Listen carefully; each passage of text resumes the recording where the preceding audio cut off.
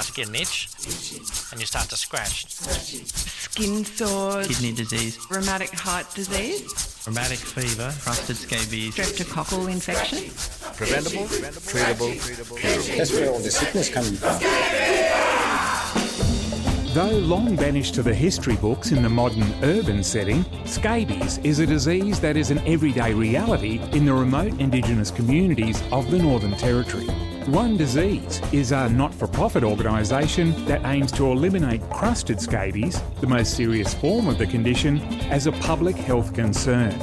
In this podcast series, we scratch the surface to reveal the history and origin of scabies, current treatment strategies, and just how One Disease plans to achieve their ambitious goal. Scratching the surface, the scabies story.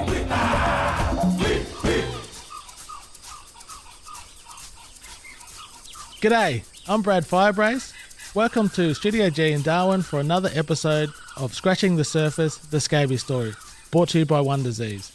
As usual, I'm joined by Jeffrey Jacko Angeles. How you going, Brad? And our guest today is Professor Bart Curry from Menzies School of Health Research and Royal Darwin Hospital. Bart specialises in tropical infectious diseases and has extensive experience in dealing with scabies here in the top end. How are you, Bart? Good, thanks, Brad. But let's start at the beginning, with the history of scabies. The first recorded collection of a scabies mite here in Australia was from a wombat in Tasmania in 1804. Do animals actually spread human scabies? Yeah, Brad, there's a lot of work that's gone on over the years to try and understand how much diversity there is within scabies mites. We know that scabies have been around in different animal species for many hundreds of years.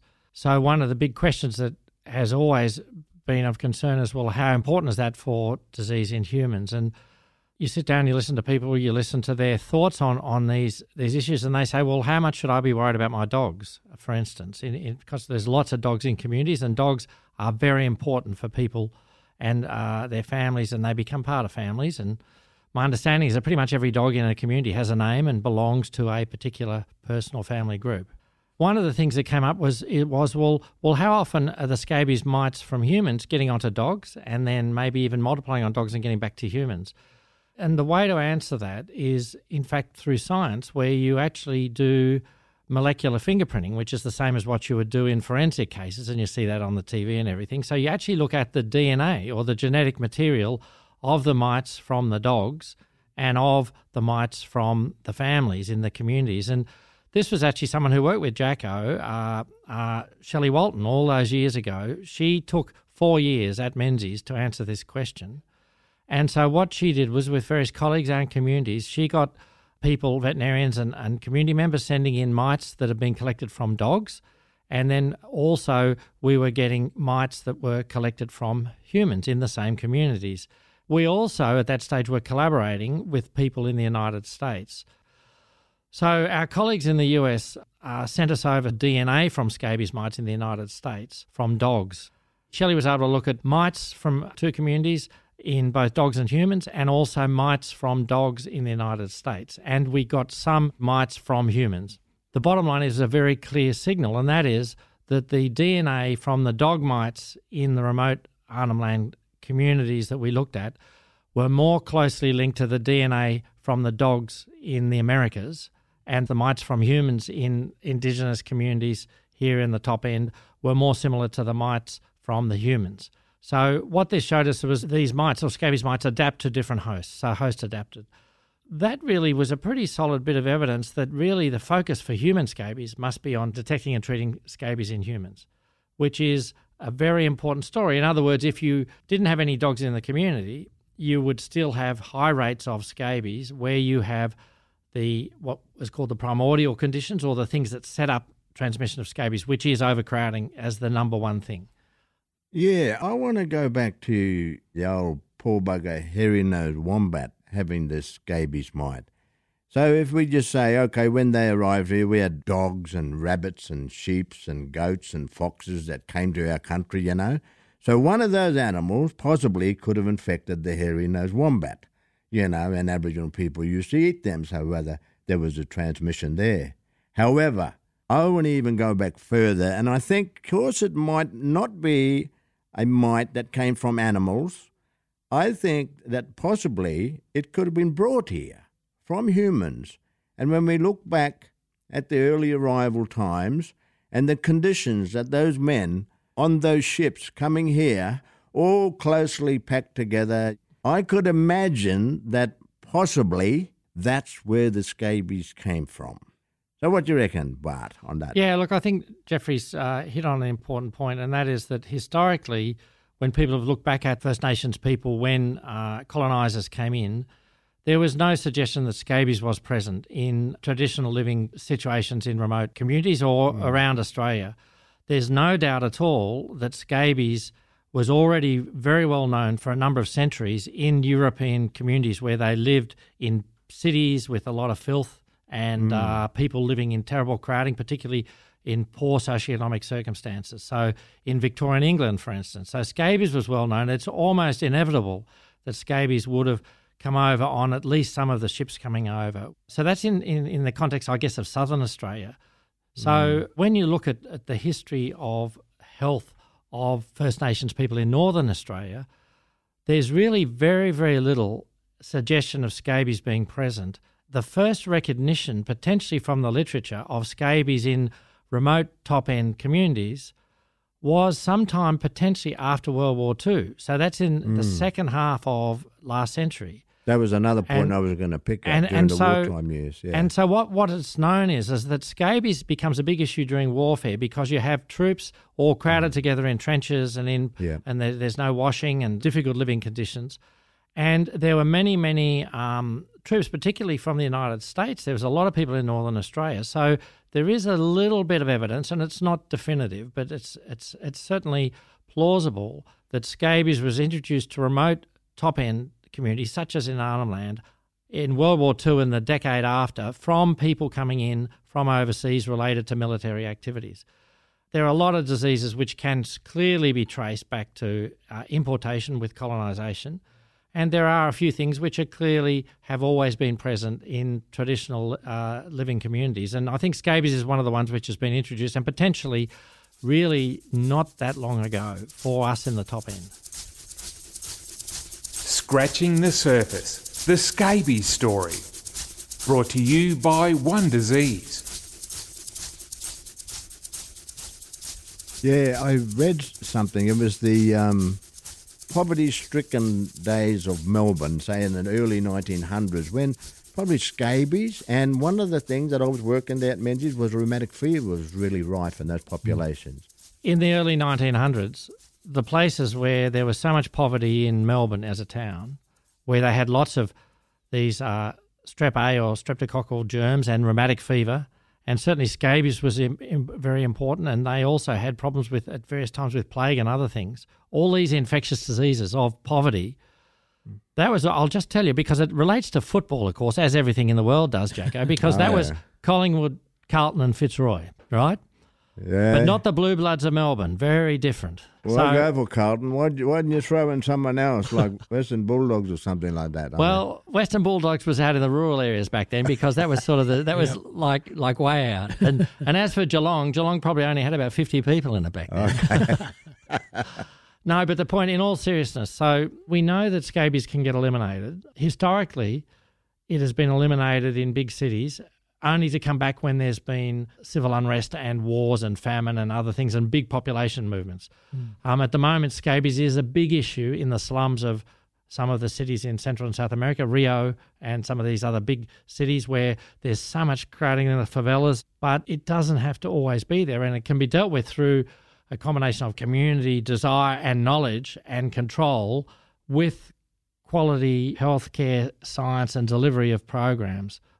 I want to go back to your comment about Melbourne. Now, it required a whole public health response, and you did comment on it just a while ago about the rareness of some illnesses. So scabies, in the context how it is up here in the Northern Territory in the Aboriginal population, is quite rare down in the southern parts of Australia or mainstream Australia, as is rheumatic fever. Just appears to me that the same sort of process or response in that regard this didn't quite happen in the Aboriginal population as such, or did the service, as I used to say in my cheeky days, in the oldest days, stop at the last traffic light? What you're now getting at is the issue about the primordial, what's called the primordial, all the antecedent, or the things that set up all of these problems. And it is about service delivery, as you said, but also it's very much about crowding, and it's about housing, and a lot of emphasis on housing. You know, we're seeing it a lot in the press, and the more the better, really, because housing is essential. Housing with adequate water supply, sanitation, rooms, the amenities working properly, that ability to be able to live in a situation where the transmission of infections, which be they the parasites such as scabies parasites, or be they bacteria such as the strep bacteria, or such as viruses. You know, living conditions are very important to all of that. And also the resources for individuals to control their own lives. So in other words, to be able to have the wherewithal to sort out the washing of the kids and the ability to have functioning showers and toilets and all that sort of stuff. Crusted scabies is also called Norwegian scabies because the condition was first described in Norway in the mid-19th century. Can you tell us more about this serious condition? Yeah, so crusted scabies, which is the main focus of one disease, is a very rare but very important subset of scabies patients, very debilitating condition. It occurs in very much a minority of people who get scabies. So when most of us get scabies, you have a limited number of mites that get onto your body, and two things happen. One is after a few weeks you start to get an itch and you start to scratch. Now that scratching will often kill the female mites before they've had time to lay that many eggs. And in addition, over time, and this is over a period of not just weeks but probably months, eventually the majority of people will develop some level of immunity to scabies if they've had a number of infections.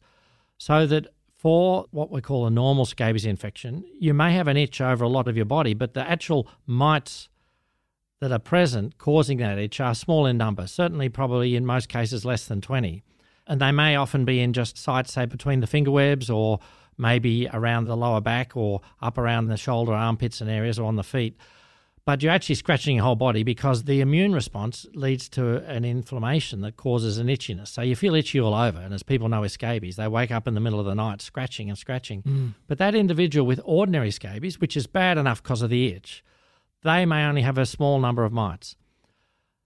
Unfortunately, in a small number of people, the body does not develop any immune response against the mites, and these mites continue to lay eggs. The female mites burrow, lay eggs, and those larvae hatch, and you get a replicating cycle that builds the numbers up to very large numbers. So numbers that are hard to actually believe. They could have certainly over 1 million individual mites on their body, whereas, as I said, with the ordinary scabies, there may only be up to, say, anywhere between 5 and 20 mites. These are people who have absolutely no development of immunity against the mites, and so there's what's called unfettered replication, or just continual replication of the mites. It builds up and builds up such that the layers of the skin start to respond by developing a lot of this thickness, which is called keratin, which is really similar to what's in fingernails. So you get this really thick skin where the mites are present. And with these people with crusted scabies, it becomes physically an issue for them because they become shamed potentially of how they look, because while it affects mainly the arms and legs and maybe the back and buttocks, it can also start to affect the ears and the face. So not only is that individual heavily infected, they become susceptible to getting secondary bacterial infections through fissures or crusts in this thick skin. They got severe bacterial infection, which was very different from ordinary scabies, where people are itching, but it's a limited infection with the scabies mite. So that was the first thing, is that as individuals, they are at great risk of getting complications which can be life-threatening. But the second aspect of those individuals with the severe crusted scabies was they have such large numbers of mites that these mites get shed not just from their skin through their clothes but into the environment. So whereas for transmission of scabies, ordinary scabies from person to person, you have to have close body contact. You literally need the baby or the child very close to the mother, like kangaroo holding and all of that. And that's why it's such an issue for mums and kids, because they are close to each other, or it's actually well recognised to be sexually transmitted as well in couples, for instance. With crusted scabies, the number of mites are so great that people may shed it in their own house such that other people in their environment can then pick up these scabies mites from that individual with crusted scabies. So this led to the term of core transmitter. And one disease have made a good analogy here is that someone with severe crusted scabies may be 1,000 times more likely to infect other people than someone with ordinary scabies. So the whole agenda for one disease was, well, if we can target and eliminate as a public health problem crusted scabies, we will break at least those core transmitter aspects of the cycles of transmission. Scratching the surface, the scabies story. To scratch a little deeper, head to onedisease.org. When we first started work on crusted scabies, more than 20 years ago, we realised how important it was, because the mortality or the death in these people was as much as 20%, 1 in 5 of them dying within 5 years of us knowing that they had crusted scabies. Now, this is what influenced me to feel this really needs a lot more work, because these people dying weren't old people. Some of the ones who influenced me greatly, who died while I was looking after them in the hospital, were only in their 20s. Wow. And I think very frequently of the very first person we ever treated with ivermectin in Australia for crusted scabies. It was actually a drug that had been licensed overseas for a rare, well, it's not rare in Africa where it occurs, it's a disease called river blindness. Onchocerciasis is a parasite, and mass drug administration with ivermectin had started to be used in the 80s for onchocerciasis in particularly West Africa, and was pretty successful. And it got approved for use in Australia as an orphan drug if anyone had onchocerciasis in Australia. That would have to be imported because it's not a disease we have. It would be someone coming back from Africa, or a person from Africa as a refugee in Australia. There is evidence for these class of drugs, the avermectins or the ivermectin-like drugs, are very useful in veterinary practice. And this ivermectin, having been licensed in Australia for onchocerciasis, we got a good feeling that that would be a good drug for scabies. It's not approved for use, so medico-legally, to get individual use, you need personal permission from Canberra, from the Therapeutic Goods Administration. So I can remember in 1993, we had a young woman, she was 25 at the time, she was in hospital with severe crusted scabies from one of our remote communities. She came in with severe blood poisoning because of her crusted scabies. The bacteria had got in her skin. She was very, very sick. And we'd tried lots and lots of the topical treatment, which was all we had in those days. We had a number of different topical treatments, some of which are now off the market. We'd only just started using Lyclear or permethrin back then because that was new to Australia. And it wasn't touching her. She still had this terrible skin in the bed shed. She'd often have the sheet up over her head because she was both cold and feeling shame because of the scabies. And so we decided that this was life-threatening in her case. And so she was the first person in Australia to get ivermectin. But because it had never been used before in this context, we gave her a single dose at the right dose, which is a certain number of tablets, 1 dose. And after a week, absolutely no difference. And then we gave her a second dose after 4 weeks, and still no difference. That was the beginning of our program of using ivermectin. And because of the severity of her crusted scabies, what we then learned over the next 10, 15, and in fact 20 years was that you need multiple doses in crusted scabies. So from that initial use, we then got to what is the Royal Darwin Protocol, which is now used worldwide for crusted scabies, which is a series of up to 7 doses of ivermectin spread out over a certain period of time, which together with topical creams and with quality care nursing and bathing and everything else, turns someone with severe crusted scabies into someone with shiny skin, ready to go home back to their scabies-free zone. So, that's taken all those years to use a drug which was off-label use with approval from Canberra that in this one person because we thought she may die. And the sad thing for that story is that she did die in her late 20s from complications of crusted scabies. And I remember her so well, and that influenced me a lot. Like we might have got a better once or twice, but she went back to community and had multiple episodes of crusted scabies, and eventually died from complications of crusted scabies. So we weren't good enough in our hospital setting to be able to deal with that. And I'd hope now that with both the scabies-free zones in the remote communities and our hospital guidelines, that's the sort of thing that should never, ever happen again. I mean, it sort of drives you. Light at the end of the tunnel, as Jacko said. So, so that's the treatment, and that's a medical and a nursing issue for hospital, while people in the community are getting things ready for when that person goes back to their family in the scabies-free zone, which is the brilliance of the One Disease program. Scratching the Surface, the scabies story, produced by Skinny Fish Music for One Disease. You can download other episodes or the whole series from your favourite podcast provider. And for more information and resources, head to our website at onedisease.org.